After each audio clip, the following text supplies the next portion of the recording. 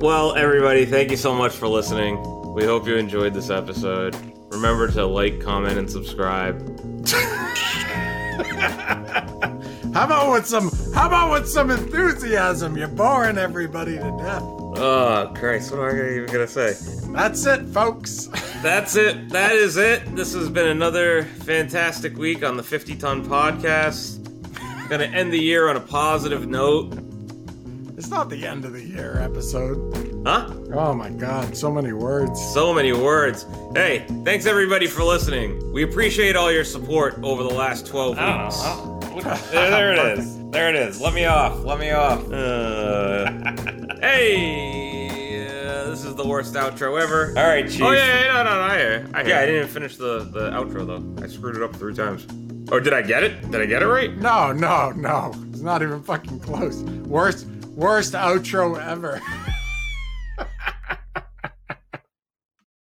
I have an Apple Watch on, and I'm infuriated right now because I'm getting pop-up messages on my watch from Yelp. So I need to, before I go any further, find the Apple Watch app on my phone. Why do you have Yelp? I don't know. I don't have Yelp. Do people still use Yelp? I don't know. Oh, you guys are killing me. I don't. My watch. Just go to the watch. Just go to the watch. Get Yelp off of my watch. I hate Yelp. Wait, I don't have the Yelp app. Dude, your Apple Watch is cursed. Fuck Yelp. Can Yelp this podcast? Actually, what is Yelp? Yelp is just like a review app? Yelp's a place for people who are pieces of shit. I give it 0 stars. Oh, I just deleted it right off my phone. See ya. Delete it off the internet. Yelp I find to be interesting because I find that people who use Yelp use it like social media. So there's like Yelp trolls, like people that like, they go to your business establishment and they don't like it and they'll only use Yelp to trash people. Yeah. And you've seen a few of those people where they'll say like, Edmund Souza, 15 reviews, and they're all 1 star or 0 stars. It's like, okay, well, you can't even take this person seriously because he's obviously just a passive-aggressive piece of trash. You know what's interesting? I actually read something today that if you're passive-aggressive, it's because you just have horrible communication skills, basically. Sounds about right. That's what it really boils down to. So even if somebody does wrong you, I had a situation where I got a bad Yelp review, and it was an unfair Yelp review. And I won't get too far into it, but basically, I believed that I was doing the service that the person asked me for. I thought we were good. I thought we were in agreement. They said, oh, I love the haircut. They left and then went online and just destroyed me online. That's the only time I've ever gotten a bad Yelp review, and it was like a 1 star. All my other ones are like, oh, he's great. It's all like my clients like really trying to help me out, and then this one asshole that came in 1 time. What is the thing that you did wrong in the haircut that they didn't like? Well, they said that like the sideburns were long, like they hadn't had a haircut, and I said, should I bring the sideburns up? And they said, yeah. So I brought the sideburns up, and then the person went home and said, he took my sideburns clear off. Dude, I didn't even do his sideburns with a clipper. I just took a scissor and edged them because I was like, this guy... And then like he didn't like it, and he was like, "Oh, that's too short." I was like, "Oh, sorry." Like he didn't make a big deal about it. I said, "Hey, sorry. Next time we could just keep them a little bit longer. I wasn't aware. Like I brought him up to like a normal haircut length." Yeah. And then on the Yelp review, he's like, "I have a hard time growing facial hair," and he took my sideburns off. And it's like, yo, dude, if your beard has nothing to do with your sideburns. Like you're self-conscious because you can't grow sideburns and a full beard. Like, dude, get out of here. I mean, that's the kind of person I'd expect to put a bad review. Is there an opposite of passive-aggressive? Aggressive-aggressive? Aggressive-aggressive? Because, like, I always say things that people go, you were a little bit blunt back there. You should have, been more cautious about the way you phrased that. You bothered everybody. And I have a hard time even caring, though. It depends on the situation. Yeah. So if you have a situation with me and you know me, or even somebody that you don't know as well as me, maybe a coworker or someone that you interact with on a regular basis, and you have a problem with them and you have to say something, sometimes things get heated or whatever. And if it gets heated, it gets heated. I don't really think that's like aggressive.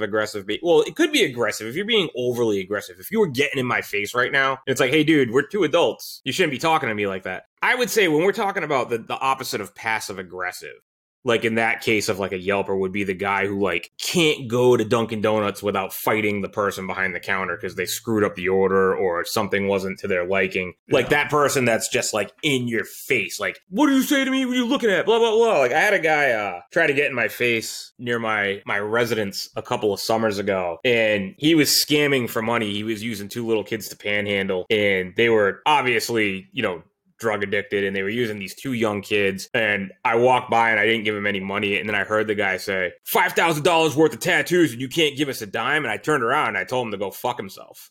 And he like ran up and got in my face, and it was a funny situation because like he was like an old man and he was obviously like on drugs.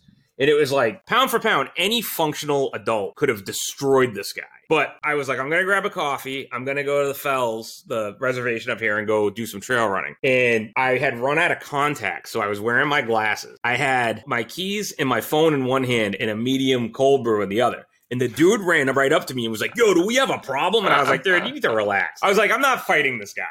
I was like, there's two funny situations that could come from this. One, it could turn out that maybe this guy is like a sick ex-boxer and just laces me in front of everybody on Main Street in Malden in a beautiful summer day. But I think more realistically, what would have happened is if we got to tussling, I probably would have gotten the better of him, and someone would have called the cops on me and been like, there's some dude that's all covered in tattoos beating up a helpless old man in Malden Center. Dude, this guy was such a piece of shit. He had two little kids. And you know when you see like kids and they wear the football jersey and they go out with like the cans and they say the Jimmy Fund on them? He had the kid in a fake football jersey. It was a blank fake football jersey. It had like no team on it. And he had a similar type of can, but you could tell he just took like a can of soup and peeled the label off and had the kid hold it in his hands. And the kid looked so miserable. I felt bad for the kid. I was like, this is the worst. And he had the kid just standing there like with his hand out in people's faces in front of the Dunkin' Donuts. And the guy was talking shit to anybody who walked by and didn't give them money. That's not a very good strategy for getting money. No. Well, and then this dude had no problem pulling right up on me. He was like, you got a problem? I was like, dude, you need to chill out. Like, you got this kid out here panhandling. And I was just like, immediately the situation in my head was, I was like, dude, both of your hands are full right now. So if this guy swings on you, you're kind of fucked. I was like, then if you beat him up, you're going to jail for assault for beating up a 70-year-old man. Like, he was at least 70. Or he could have been a very, very drugged out 50-year-old. But I think he was like 70, and he had the opiate voice, you know, what's up? Yeah, fucking problem guy. Like, when you can tell people are on like opiates or methadone. I don't support violence, but it would have been pretty funny if you just dunked your cold brew right on his head. I know. I was thinking that too, but I'm pretty sure I had the cold brew in my right hand. I'm left hand. I could have banked it off his head. He wouldn't have done shit, but I don't know. It was kind of a fucked up situation. So yeah. So that would be aggressive. Like you're the type of guy who fights with strangers who are not bothering you whatsoever. Or you're fighting with people on the bus. You're getting kicked off the bus. I'm very polite when I have time on my hands. If I'm not in a rush, I'm fine. I'll be polite. Otherwise you're curt. I'll be excuse me, but yeah, if I'm pressed for time and somebody is going blah blah blah blah blah, I'll go get the fuck out of my way, please. Yeah, fuck them, man. The please at the end to balance out the fuck. That's different. That dude had, like, for example, that dude that's out trying to scam, you know, doing whatever, like, or like the Greenpeace people, and, you know, like they're always on Boylston. Like, you can't, like, walk down the street without getting, like, approached by somebody trying to get money out of your pockets. A lot of times to those people, I just say no. I just forcefully go, no. Nope. No. If you were to tell that person to fuck off, in my opinion, you're not in the wrong, because that dude's bothering you. Like, you're just trying to go about your business. You should be able to go out. I'm not even talking about like homeless people. I'm talking about like when they get college kids that take some bullshit job asking people for money for whatever in the summertime. You can't walk down, if you live in the city, in your shopping district without getting hassled by 5 different people trying to get money out of you. It's like, those people can go fuck themselves. I don't feel bad for them. But at the same time, if you tell them no and then they get in your face, you should be able to tee off on them, I think. Yeah. I'm always, you know, I give some money to panhandlers, but I pick my battles. I'll give money to a panhandler before I give it to like a college kid trying to collect money for like Greenpeace. Or like we'll give a couple bucks to squeegee kids in the city. They're teenagers. They're just, as soon as they get like $20, they're gone. right? Yeah. So like you give them a couple bucks, they go do whatever they want to do. They're not going to go get lit. They're probably going to go do something or get some food or something. But like, there's a good chance that they are taking that money to go buy beer. That's fine though. That's fine. You gave him the money though. I mean, that's the thing too. When people go, I'm not giving him money, he's going to spend it on drugs. I got no problem with people doing drugs. It's just if you give money to someone that is a full blown addict, I mean, you're not going to do them any real favor. You know what I mean? I mean, the only favor you could do is to get the guy into treatment. So, well, if you want someone to get into treatment, the best thing you can do is not give them money, because then they'll end up going to a shelter where people are communicating with them and trying to get them into treatment. Most cities, there's somewhere for homeless people or drug addicts or whatever. There's places for them to go, but they have to have a very unsuccessful day of raising money to go there, because they don't want to go there. They'd rather stay out and party and everything else. Who wouldn't rather stay out and party? Yeah. Don't act like you're better than them. You like to party. I go to work. If they went to work, no one would complain. You know, there's lots of functioning drug addicts that work. I think most people at this point, whether it's pharmaceutical drugs or otherwise, I mean, everyone's kind of lit. So, but you know, you got to get a job. It's America. You have to get a job. That's why I'm podcasting. I'm podcasting for the weekend. Would you rather, if you were listening to our podcast, have a 1 hour commute each way or a 30-minute commute total? You mean and get half and half? Yeah, you either get it all in one shot, uninterrupted, or you got the first half on the way in and you get the second half on the way home. I would prefer to listen to it all the way through. Yeah, see, you know, sometimes I like to listen to it all the way through, but then for our listeners, if you're listening on your commute, which is how I'm guessing most people enjoy podcasts, you get half of us in the morning and then you have something to look forward to on your way home.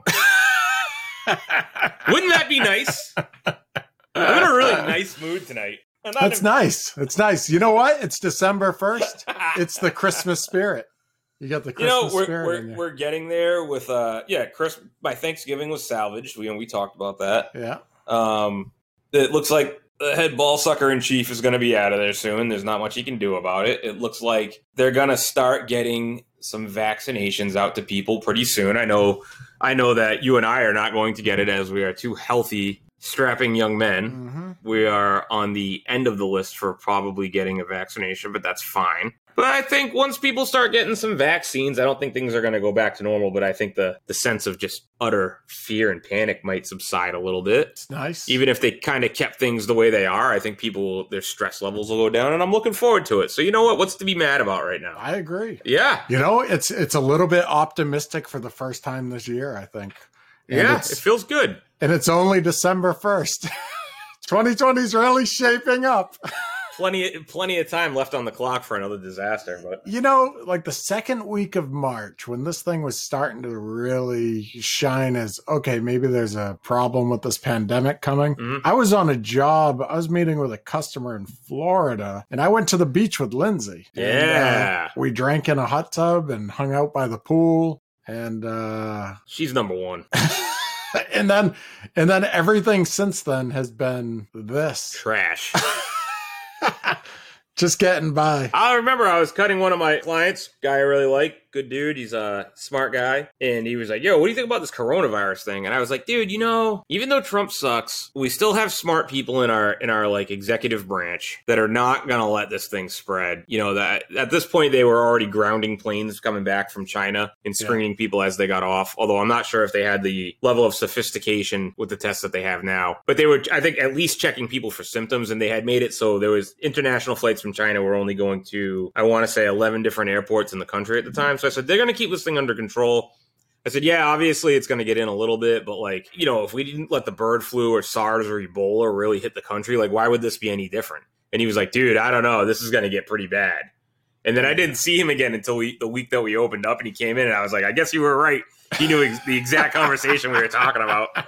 I was like, I'm listening to you on everything from now on, because I was like, bro, you called it. You called this one. So, oh man, you know, so I was a little, I was being a little American. I was like, no. Our government, even though we have the worst president ever, is not going to drop the ball completely on this. There's no way they wouldn't do that. Oh, lo and behold. Whoops. Some people always find a way to just exceed expectations. Right? Yeah, that's a fact. So let's talk about something else that's nice. I got something something before you move on. So Okay. because it's only a few weeks away, I'm now under the impression that we may not be coming home for Christmas.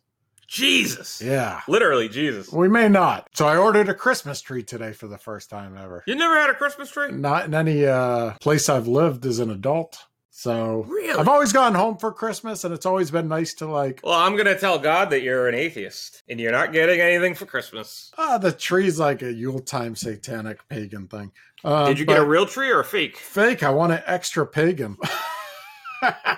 I have a fake tree. The thing is I've always traveled home for the holidays. Getting a tree or anything didn't make any sense because it's like everywhere I go, people are going to have trees, and I'm there for the week around the holidays anyways. So, but this year, just being like, man, I don't think it's going to happen. I put in an order for one. It's going to be here this weekend, and I'll decorate it like an adult, and we'll have a real Christmas. Fantastic. Did you get all the decorations? I ordered some lights. We actually have a number of decorations and ornaments that we typically would decorate, like our banister or our staircase. I don't know what it's called, the railing. Yeah, but you just never did a tree. Yeah, we decorate the place, but not a tree. Oh, yeah, you got to get a tree. It ties it all together to put a tree in your living room. Just really, why do we put trees up? It's so crazy, but it's dope. I like it. I don't know where the tree skirt or where the star is right now, so we're going to have to sort that out. But my tree is up. It looks nice. Nice. Let's see it. Oh, yeah, all right. Yeah, that's it. That's a tree. That's classy. It's a tree. Nice. I always had fake trees growing up, and I kind of like that because I am a guy who enjoys some semblance of tradition. And I always kind of liked having the fake tree because it was the same tree for a long time. And then you might get rid of it if it's like 10 years old, but it's like, hey, we get the same tree, whereas what's special about a tree that you throw out the day after because it dries out, and if anything happens, your house is going to go up in flames. Yeah. And you can get pine sol that smells like a Christmas tree. So I give my parents credit. When I was a kid, they always had a live tree, but they didn't get a cut down one. They got one with the roots. How? You can buy them with like the roots in a ball, and you just water it through the couple weeks it's up. And then when you're done, you take it in the backyard, you cut the ball off it, and you bury it. There's probably 20 trees in my parents' yard that were Christmas trees. I wonder, though, if depending on if you're having a rough winter, it might be tough to plant that tree afterwards if the ground's frozen. I don't know. They did it every year. So is there anything they can't do? The people that did cloth diapers with 5 kids, no, there's nothing that those people couldn't have done. That's disgusting. No wonder you guys turned out the way you did. Cloth diapers. Man, it's like growing up during the Depression. Yeah, that's fucking gross. Yeah. Hey, it's is it economical? I don't know. I don't know. I'd have to see as I usually say at some point, I'd have to see the numbers on that. Dude, the second we finished our recording of our last podcast, the news was like, Donald Trump wants to shut down all social media after everyone keeps calling him Diaper Donald. I saw that. I was very happy about that. The Democrats are very, very mean. They're very mean. Stupid little press conference at a stupid little desk. Who gave him that stupid desk? Somebody that was trolling him. Fucking saboteur. He's such a baby. I don't want to spend too much time on this guy this week. But This is the guy that was calling Crooked Hillary, Sleepy Joe, Little Marco Rubio, what do you call Ted Cruz? He had a name for him, too. Lying Ted Cruz. But he said Ted Cruz's dad was likely one of the people that killed JFK. Yep. That dude can dish it out, but he cannot take it. He got a dose of his own medicine. And it was a good one. Diaper Don is right out of his playbook. Is Diaper Don not a garbage pail kid? It sounds so close. Is it? I don't know. It sounds I don't think so. I'll look that up. There's got to be a garbage pail kid Donald, right? No, I think they just got him on that. Diaper Donald? I don't know. Is that real? Are you seeing that? No, I don't believe that there's a garbage pail kid named Diaper Don. What about this one? Share your screen. Diaper Donald. Oh, interesting. Is that a joke? Is it new? I don't know. Good question. I don't know either. Someone made one called Donald Dump. That's kind of good. What else? I don't want to fucking talk. I'm sick of this. No, we don't. No, he's we're done with that guy. Goodbye. You messaged me the other day that we need to have a health challenge on this podcast. I thought you told me that we had to do that. Yeah, and then I figured you probably didn't want to do it, and then you brought it back up, so it sounds like you want to do it. Let's see. You sent me a Halloween candy calorie showdown. Fun size M&M's, 88 calories, equals 10 minutes of biking. I ate like 1,000 of those. Fun size Starburst, 40 calories, 5 minutes of sit-ups. I ate 1,000 of those too. Brutal. Fun size Kit Kats are 7 minutes of running. Fun size Snickers are 9 push-ups. Fun size Skittles are 7 minutes of jump rope. And fun size Nerds are 18 minutes of Hatha yoga. The good thing is I didn't have any nerds, so I guess I don't have to do yoga, but it looks like you better get exercising. I'm going to have to do some cycling, some sit-ups, some running, and some push-ups, and some jump roping. I'm game. I'm game. And then I'm almost out of these guys. So what are you going to do when you're out of them? I don't know. What do you think? What's a hard challenge for you? What do you want to do? Not drinking beer would be a horrible challenge. To ruin your life? Potentially. Yeah. What would be a good challenge? Or should we wait until January? I mean, I haven't had candy since I ran out of Halloween candy. Yeah, I think in a way that's kind of fine. It's like you ran out, you don't go to the store and buy more. Well, I mean, you can't buy Halloween candy anymore. Now it's just regular candy. And there's something seems sinful about that. I'm not a fucking animal. You can't just sit around eating Kit Kats and, hey, dude, it's March. What are you doing? No, I'm just having some Kit Kats. If you're fat and you eat healthily, people don't think you're a monster. But if you're fat and you're eating Kit Kats in March, man, nobody's going to feel bad for you. Yeah, there's a lot to it. Your metabolism, genetics, and all that shit. But I think at this point, you should just do your best for the next 30 days because it's going to be tough. Well, then again. So you're saying hold off on the challenge. I think we should plan a challenge for January. That's New Year's. That's when everyone does their challenges. So why should we be any different? If we drop a health challenge today, it's not going to come out until the second week of December. So we're already too late to start it for a clean month. And then you're running into Christmas. So, like, dude, realistically, I will still be at the gym, keeping my lifting schedule. Okay. I have decided to do my best to get back to no alcohol during the week and only a couple of drinks on the weekend. All right. That's a warm up. Yeah, that's what I'm going to do this month. I haven't had anything to drink since Saturday night. So you're going to start scaling it down, you're saying? Well, I don't think that it's realistic, nor is it, I don't think it's a matter of healthy or not, but it's not enjoyable to go cold turkey and completely deprive yourself of the things that you enjoy. Right. And I've talked to a lot of people that are in the health industry, and they seem to have that same thing too. They think that super hardcore, I'm so disciplined approach, it's just not sustainable. Because like you and I both didn't drink for long periods of the year this year. Yeah.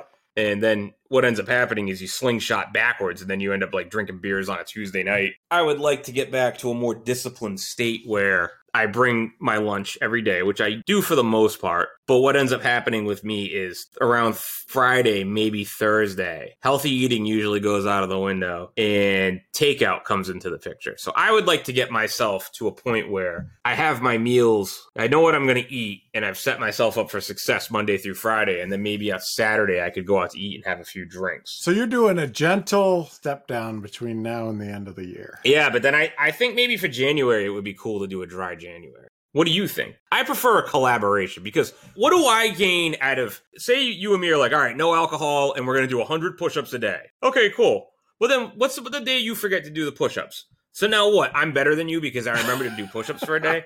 Yeah. I'd say we could do a dry January. Yeah. I don't know when that's going to start. It would be January 1st. Ooh. I don't know. I might be on vacation that week. We'll see. You can't be on vacation. You have a podcast to do. I think that we should find something more practical. Like? Moderate beer consumption. How many beers do you think you drink a week? I don't know. Some. More than 10? More than 10, less than 20? Yeah. Something like that. I don't even know because, like, I bought 2 4-packs on Tuesday because I figured we were just going to be home all week with the coronavirus, and then those were gone by Saturday night, but I didn't drink all of them. Then I had a beer at my parents'. They're not all beers because, drink a lot of whiskey. Yeah. So I think alcohol's got to go for this challenge, unfortunately. Yeah. I think that's going to be the thing. Yeah, it's a thing. Hey, so you asked me to watch the Mike Tyson fight against Roy Jones. Yeah, did you watch it? Yeah, I watched it. I didn't watch it live, but I saw it. Okay, so you didn't see the whole event? No. You just saw that fight. Well, I saw the pre-interviews, I saw the fight, and I saw some of the post-interviews. Okay, so let me just back it up to the beginning. So when I went to somebody's house to watch it, small gathering, and when we turned it on, there was rap performances. French Montana and Sway Lee were performing their hit song, Unforgettable. Okay, that's kind of funny. I was like, okay, maybe this is just before the fight. In between every fight, they had performances, which is kind of funny. Wow. Like, they had, like, Wiz Khalifa, and then right before the main event, Snoop Dogg came out and did, like, 4 songs. And then he was, like, the ringside commentator. Oh, that's cool. And I'm like, yo, does Snoop Dogg even, like, know where he is anymore at this point? Or does, like, his management just take him and say, okay, put him on the plane. Plane lands in Vegas. They give him the mic and they turn him towards the crowd. They're like, go that way and you'll know the song when the beat comes on. Then he does the song. And then they're like, hey, put him ringside and give him a mic. He's funny. And he's like, yeah, for shizzle, he's hitting people with the razzle dazzle. It's like, or whatever he says. Like, he did well. He's fun. He's a great host. And unfortunately, the original America's Dad's in jail, but Snoop Dogg is the new America's Dad. Like, he's a 2020 America's Dad. He's not Bill Cosby scummy, but he is like America's Dad. The person who should have that title but doesn't is our favorite, Anthony Anderson. He's the real America's Dad. But so then I like the fact that the fights were 8 rounds. The prelims were good. And then you had that Jake Paul versus Nate Robinson, who's a YouTuber versus an ex-NBA player. And the YouTuber knocked out the NBA player, which is just kind of nuts. And then we got to Mike Tyson versus Roy Jones. My main observation was that Mike Tyson in the Instagram videos and stuff looked like he was shredded like Bruce Lee. And he looked kind of average when he got out there. Not that I'm saying I look better, but he did not look like the same guy that they've been showing on Instagram for the last 6 weeks. The fight wasn't really that good. It was about what I expected. People were like, Mike Tyson's going to go out there and kill him. And I'm like, yo, he's 54 years old and he hasn't fought 15 years. Yeah, it looked like a couple of 50-year-olds fighting. In great shape, but... Yeah, oh yeah, I mean... But Roy Jones Jr. has continued to fight. He does exhibition matches all over the place. He gets knocked out sometimes. So he never stopped fighting, but he's washed. Mike Tyson hasn't fought. He looked good, but he's still like... It was just like, yo, this is kind of sad. These 2 old guys should just be at home with their grandkids. Yeah, I'm not that into boxing. It's kind of like every other sport. It doesn't do much for me to watch other people doing things. I don't know. It's hard for me to get into it, but I'm always impressed watching it though. Like, fighting is one of the most exhausting activities a person can do, I think. You're being drained of adrenaline at the same time as being physically drained.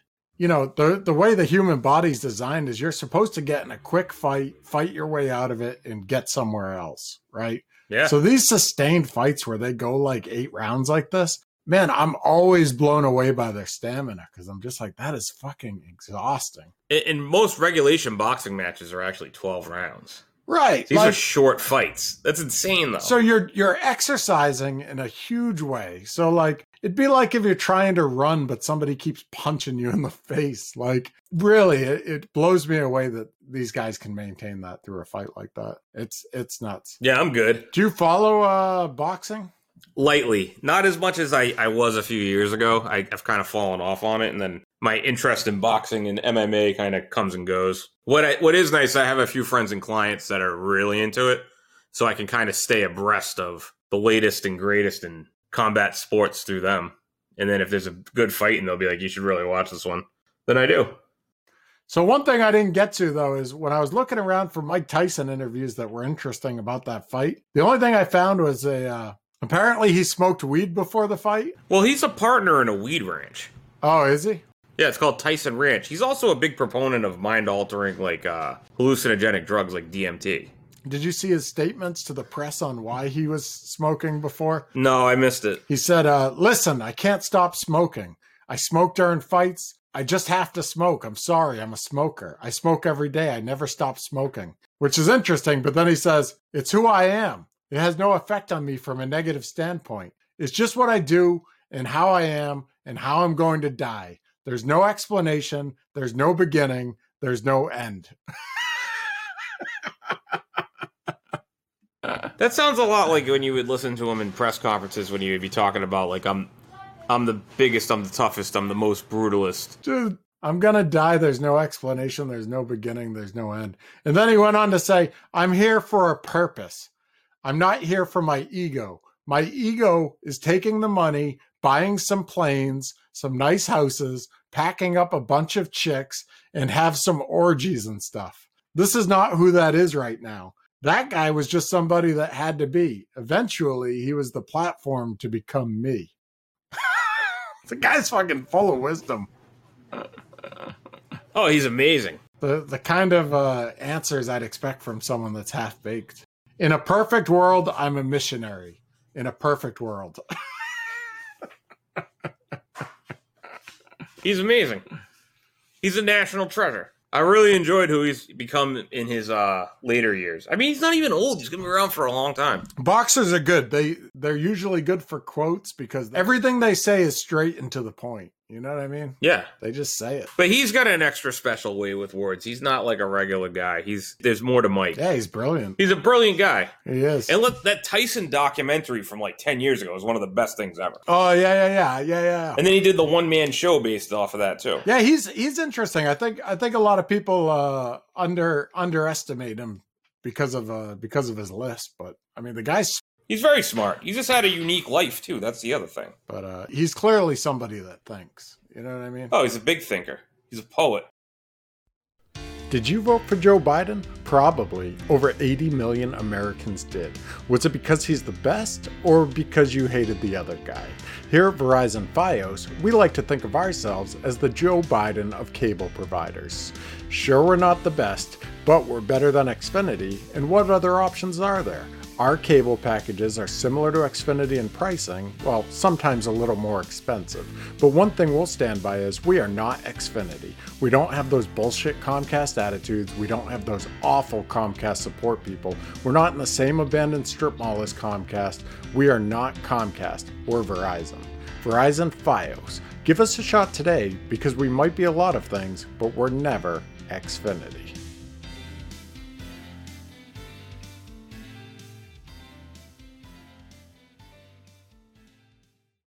Hi, you're on the podcast. Oh, hi. What's up, guys? Nothing. Hello. All right, I'm on my way home. Did you make dinner? I made dinner for me and Amelia, then I had to get on the podcast after I helped her with her homework. Pizza Okay, I'll rolls. figure something out. Yeah, Ed made pizza rolls. I made sloppy joes for dinner.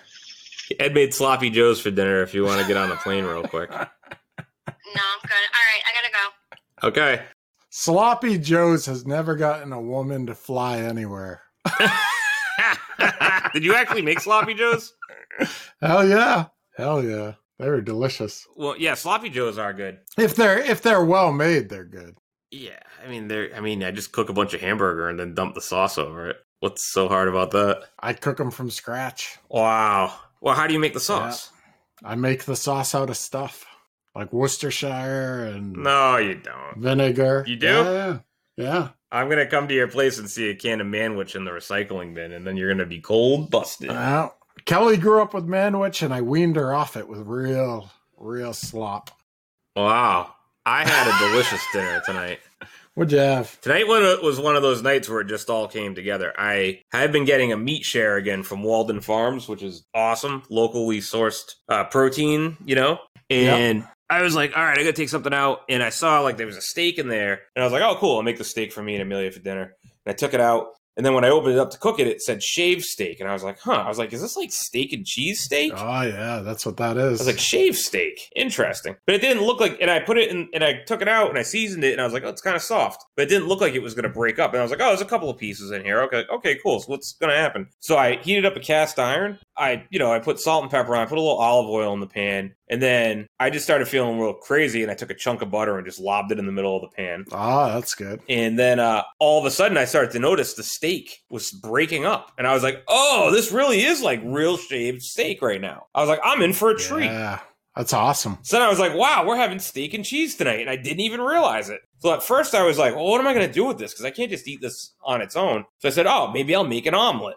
And then I opened up my fridge and my wife bought wraps. Wow. So I had an impromptu steak and cheese wrap with regular relish and spicy relish. And it was delicious. That's pretty amazing. And it was like lean shaved steak and on like a wheat wrap. What kind of cheese did you put on it? I mixed I just had cheddar laying around from making a broccoli casserole last week. So I just mixed a little sharp cheddar and mild cheddar. Cheddar works. I think American would have been better, but I just didn't have it. I don't really like provolone that much. I'm an American guy on my steak and cheese. You like provolone, don't you? Well, we were in Philly. We said, what's the best way to do this? And we're at one of the more famous steak and cheese places. Everyone that was there was like, provolone. And I was like, yeah, so you guys don't really do that cheese whiz shit. And they're like, tourists do. Interesting. But then also, I think that steak and cheese up here is different than cheesesteak down there, isn't it? Yeah, steak and cheese up there is very different. They wouldn't do, like you guys do pepper and onions on steak and cheese. They don't do that shit down here. Yeah. No. Well, what do? They do load them up though. Dude, you might get all kinds of stuff on them down here. Lettuce, tomatoes, hots. They'll put mayonnaise on it. I mean, they fully load the things. No. So nope. They'll put ketchup in there. Shaved ribeye steak. And if you want to make it a bomb, peppers, onions. It's a different animal. Some places down here do shaved steak, but more often than not, they have like very thinly sliced. Not so much like shaved, but like strips almost. I don't know. Yeah, it works. Well, next time you come up, you'll have to bring me one. You can stop on the way. All right, that works. Is there anywhere in Baltimore that they do like Philly-style cheesesteaks? There's got to be. It's not that far. Well, the cheesesteaks here are all very similar to Philly's, for sure. Right, it's a Philly-style cheesesteak, right? I would imagine.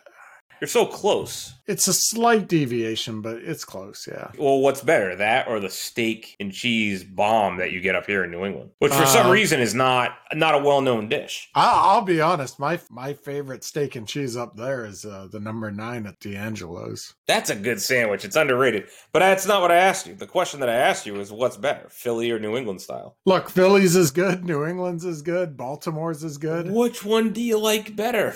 No, Baltimore's out. No one knows. You put Old Bay on everything. Dude, there's not. They put everything in it. Everything. I want if it was that good, they wouldn't need to do that. You come up here, you get premium ribeye shaved steak, probably a little pastrami chopped up in there, peppers, onions, and cheese. My brain is like, all right, there's all kinds of good varieties of food. What is the one that you haven't had in the longest time? That's what I want. So like I would want a New England one right now because I've had a Philly one more recently than a New England one. But as soon as I got that New England one, I'd be like, maybe I want a Philly one now. So I've never had a Philly one. It's kind of like a line, like, you know, I need to satisfy whatever's been in the wings the longest. That's an interesting way to put it. So you like New England better?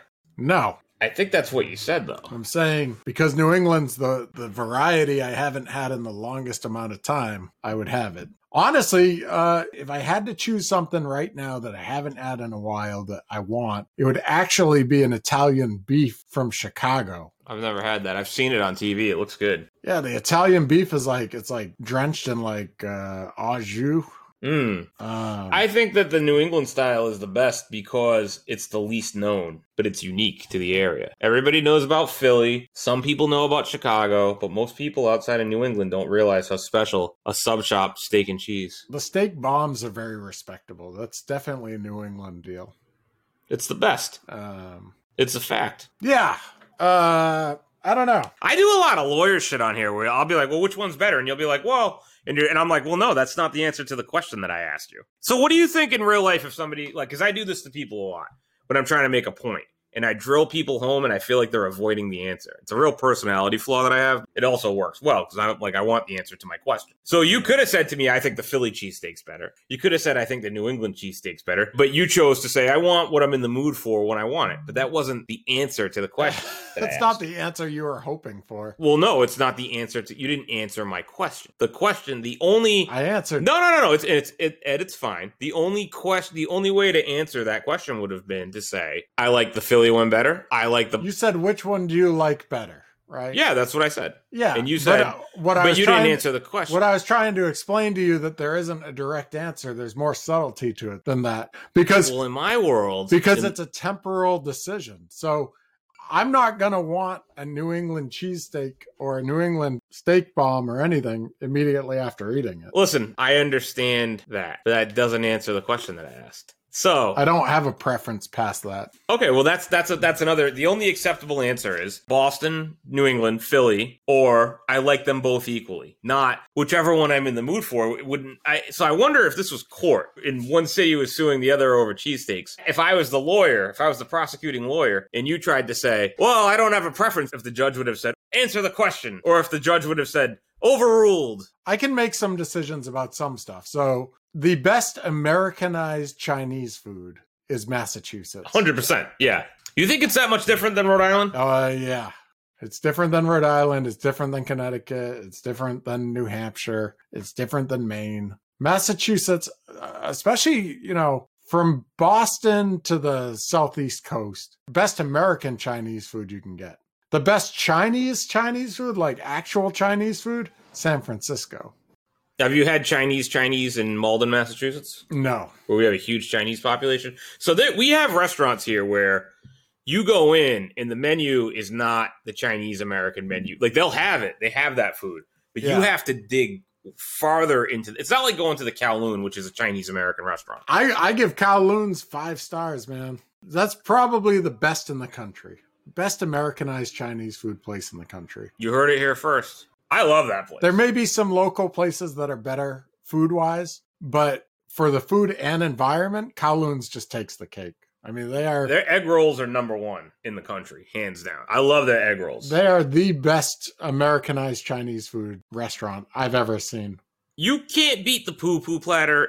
It's a ridiculous place. All the wrestlers go there. They have a tiki bar. Oh, it's so sick. I go on Christmas every year. Dude, the show's there all the time. Everything about that place is magical. It's incredible.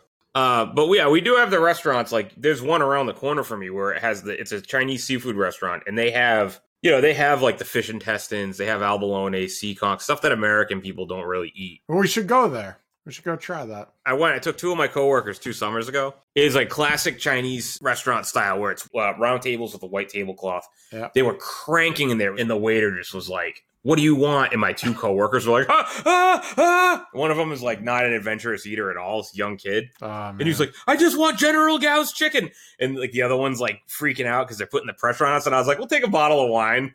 I was just like enjoying watching them suffer.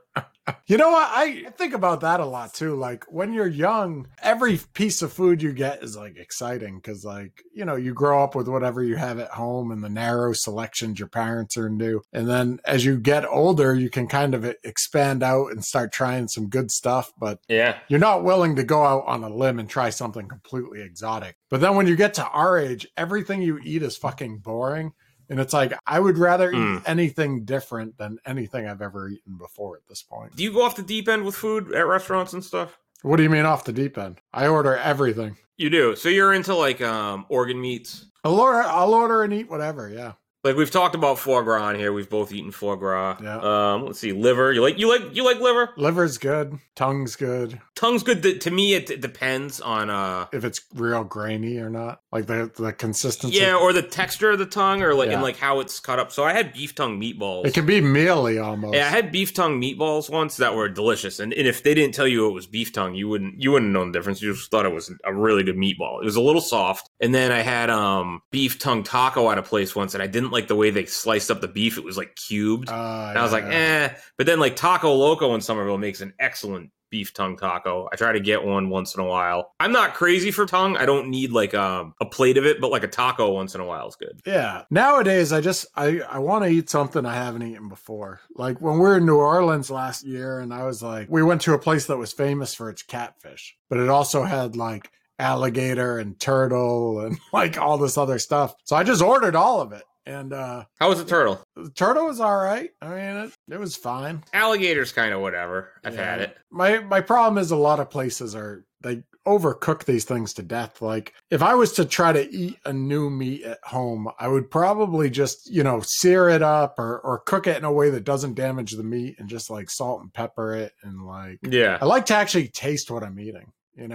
This year we were eating, I got into it before, but venison, elk, bison meat. Yeah. I mean, we started buying more more exotic foods. And I think part of it is the fact that, like, you know, we haven't been going to restaurants. So it's like we got to get something different in our diet. Do you do like venison steaks? Yeah, the venison steaks are great. You have to be careful when you cook them because you can dry them out real quick. There's not a lot of fat, right? No, they're extremely lean. So, like, it's very easy to just cook the moisture right out of them. You just sear them real quick, lock the moisture in, and then let it rest. Throw it in the oven if it needs more time to hit like a reasonable internal temp. Interesting. Yeah. Yeah, I would like to try. I haven't had venison. I've had elk. I've had bison. Buffalo and bison are different. Yeah. Right? Yeah. I've had both of those. Yeah, they're fine. Elk's fine. I've had like elk beef jerky and stuff, like elk like Slim Jims. Oh, yeah. They're kind of expensive. Those are good. Yeah, I try it. I try to try everything. I've had sweetbreads, like the stomach meat or whatever that is. Oh, man. That's something I would kill for right now. Some Portuguese sweetbread. Oh, man. Like the actual sweetbread. Yeah, Portuguese sweetbread. That stuff is delicious. Especially when they put the hard-boiled egg in there. Yeah, dude, at Easter time when they put that egg in there. You know, for the guy who's an atheist, you still love your religious holidays. I love food, man. It's a good reason to party. Come on, that bread is brilliant, though. I know it's brilliant. I'm Portuguese. I don't need to make a big spectacle about it. Everybody knows I like it. It's good stuff. It's magnificent. I think Portuguese food is the most underrated cuisine, particularly Azorean Portuguese food. And just because people just don't know about it, you know? Like if people started making like Azorean Portuguese food and made it what tapas is. There's a thing about, I enjoy tapas. It's good to go out for tapas once in a while. It's like the sushi of the Mediterranean. But it's a ripoff. It's one of those things. I had that exact same thought. Like, I hated paying for tapas. And then one day I just stopped caring. And, like, I don't know. I'd rather spend a lot of money on a meal than anything else, just about. I think the thing that aggravates me with tapas sometimes is you could order so much food and you get out and it's, like, supposed to be shared. And it's like, this isn't enough to share with two people. So it's like, I don't mind paying for it, but it's like, yo, like, where's the rest of it? When I was in my 20s, though, I'd go out and I'd spend a couple $100 just at bars, right? And I don't do that anymore. So, like, if I go out to two, like, decent dinners and I spend $400, like, whatever. I just think with tapas, sometimes the price for the level of satisfaction can be a little bit off. If you go somewhere good, though, the tapas is going to be, like, each dish is going to be so good. If you go to a place that knows not to, like, rush the dishes out to you too, they know how to like space it. If you order a few things, they'll bring them out in a specific order or whatever. I'm getting the impression that you really like tapas. I like a variety of food. So okay, well, next time you're up, we'll go out for the best tapas you've ever had in your life. Let's do it.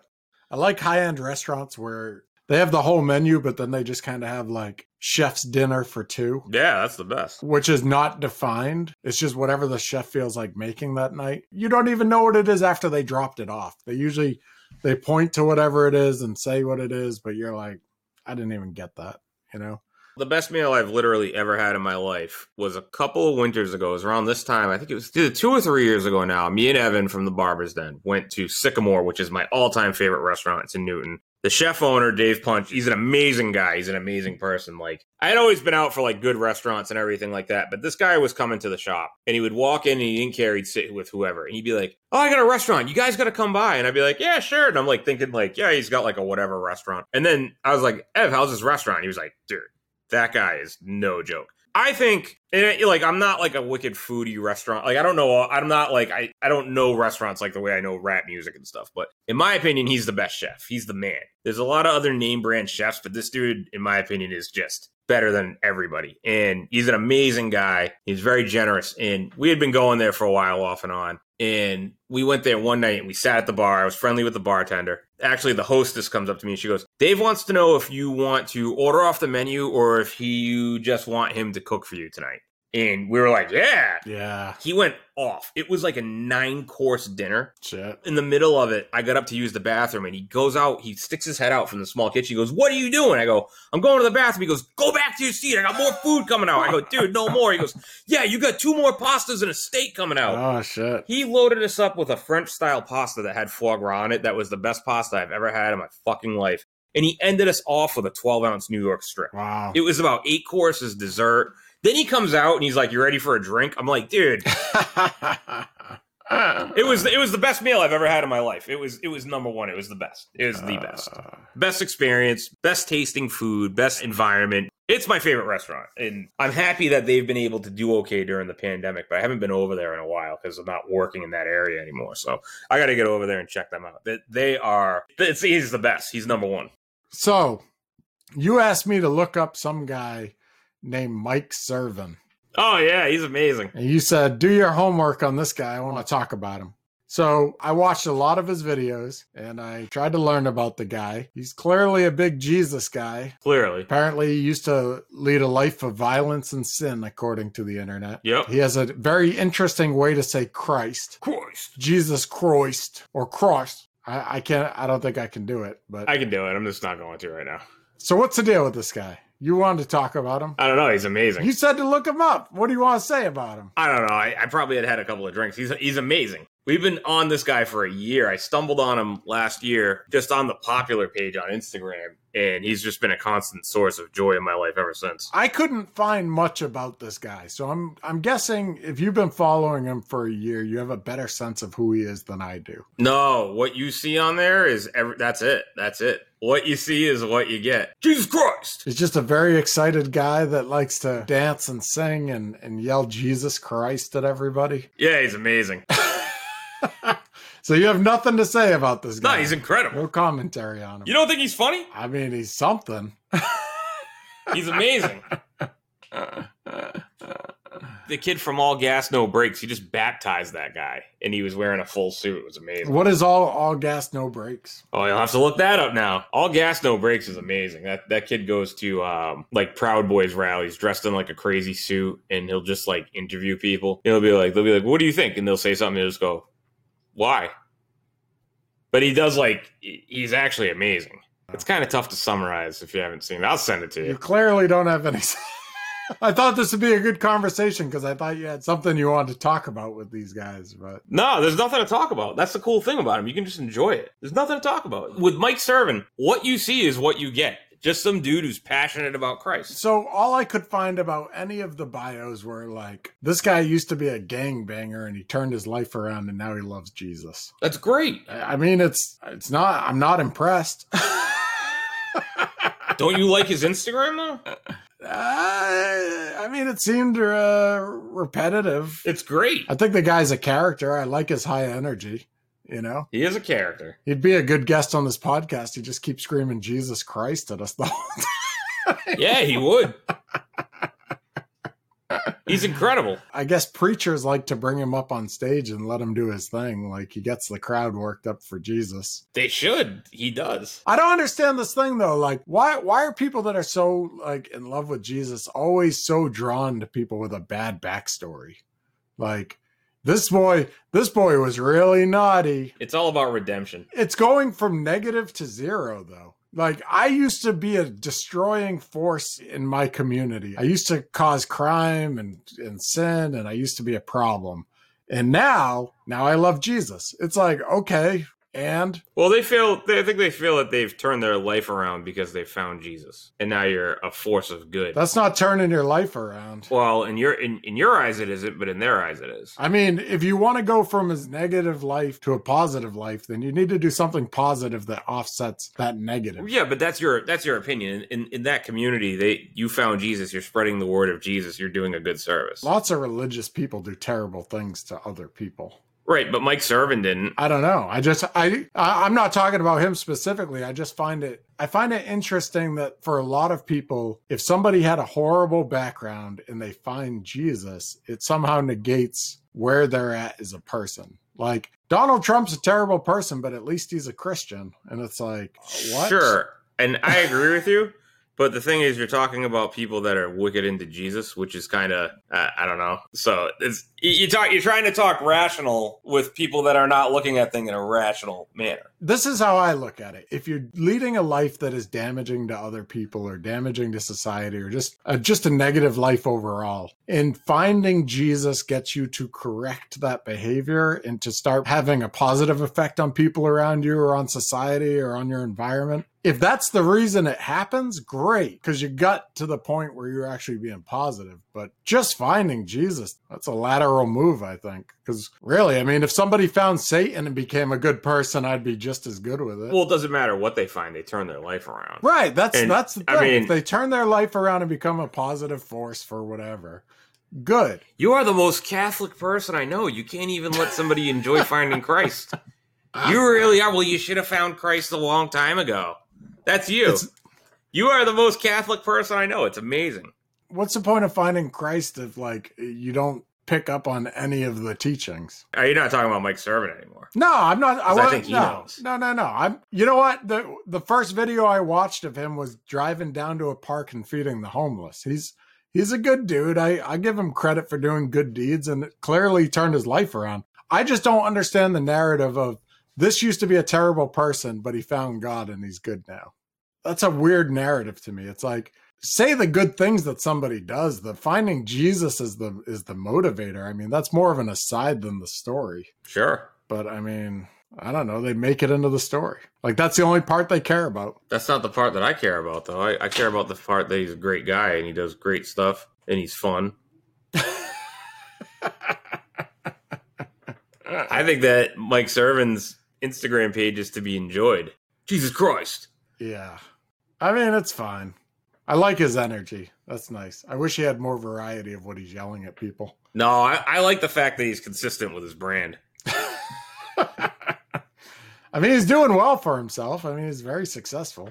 He's very successful. In the Instagram world of what he's doing. Yeah, he's awesome. He's great. So, I've been following him for a year and I haven't unfollowed him yet, so that's good. There's something about his page that just does it for me. He's got the face tats that say Jesus Christ. He yells Jesus Christ. It's got like a leather vest that says Jesus Christ. He's got a big belt buckle like a cowboy. Yeah. There's a lot of stuff there. A lot of stuff there. A lot of stuff. I noticed you're very consistent. You have consistent takes on things, whatever it is. I could take your stance on like baseball and shift it over to like Christ, like Christians to Republicans to food. It's a consistent take that you could move from one thing, and I really like that about you. I like your consistency. I really hate. I don't. Let me just give you a compliment. Jesus. I hate when people are like so like they get it on one hand and then on the other hand their views are just so inconsistent. It just shows like a lack of personal development. You, my friend, are nothing if not consistent. You are very Catholic. I think about human behavior a lot. And I'm fascinated by human behavior. I think about like there's so much like self-deception, not just by individuals, but by entire communities of like we're doing good for the world and we're not. And I don't care for hypocrisy. So yeah, there's a lot of things out there that bother me. And one of the easiest things is when people claim high value but are not positively impacting anything in society. It pisses me off. Because it's like they take all this glory of like, we are so great for everybody because we've decided that we are, because we're in this group or whatever, or we're this type of person. All that stuff just makes me crazy because it's like, what are you doing for people? I agree with you. It doesn't make me crazy that much because I don't really care. I do care. See, I don't really care. It doesn't affect me. I care because people complain about how awful things are, but they're very rarely going to put any effort into making anything better. That's also true. But they'll spend hours and hours congratulating themselves for thinking they made something. Oh, people better. love to pat themselves on the back. Oh, God. They love to think that their way of living is superior. You're absolutely right.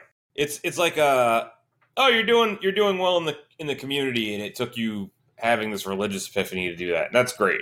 But that's not the thing that's good. The thing that's good is that you're out feeding the homeless and taking care of people and being positive. Yeah, bringing food to homeless people is fantastic. You know? Right. But now, if you're a devout Christian and that's your thing, because a lot of people, it's like their thing. Like it's like some people, it's like I'm a CrossFitter. I'm a roller derby chick. I'm a scientist. I'm a Christian. First and foremost, I'm a Christian. Which is fine. It's fine to have your group of things. Sure. But To me, the religious thing is always funny because it's not necessarily a tangible thing. It just goes off of a belief, something that you have a lot of faith in. And it's almost like you're riding so hard for it because you know that everything could be a sham, whether or not you believe in God or some sort of supreme being or some sort of an afterlife is actually almost completely separate from whether or not you are a follower of Jesus Christ or Muhammad or Abraham or the Buddha or whoever. Yeah. That is totally separate from what church you belong to. Yeah, and I'm good with people's belief and what church they belong to. In fact, Right. I would say that, like, it's not just religion. So, like, I don't want to say it's religions that get me like No, this. it's not. Because, like, we go to a good number of community meetings in our neighborhood, and I'll go to a community meeting and listen to people talk about for an hour that they'd love for somebody to go clean up the park. They need to organize Just a go cleanup. clean up the park. We got to have a cleanup for an hour. Meanwhile, you could go clean the park. You could clean a third of the park in an hour. If you got 3 people to skip the meeting, you could go clean the entire park and just come to the meeting the next time and go, park's clean. A lot of people just don't have leadership skills. Like, you have to... But that's not even leadership. That's just executing on an idea that you already had. Like, I'm going to go to the meeting tonight and tell them that somebody needs to clean up the park. It's like, how about you take that hour and just go do a little bit of work? All right, so I'm going to tell you something. You got to let yourself off the hook because there's a lot of people that just will never do it.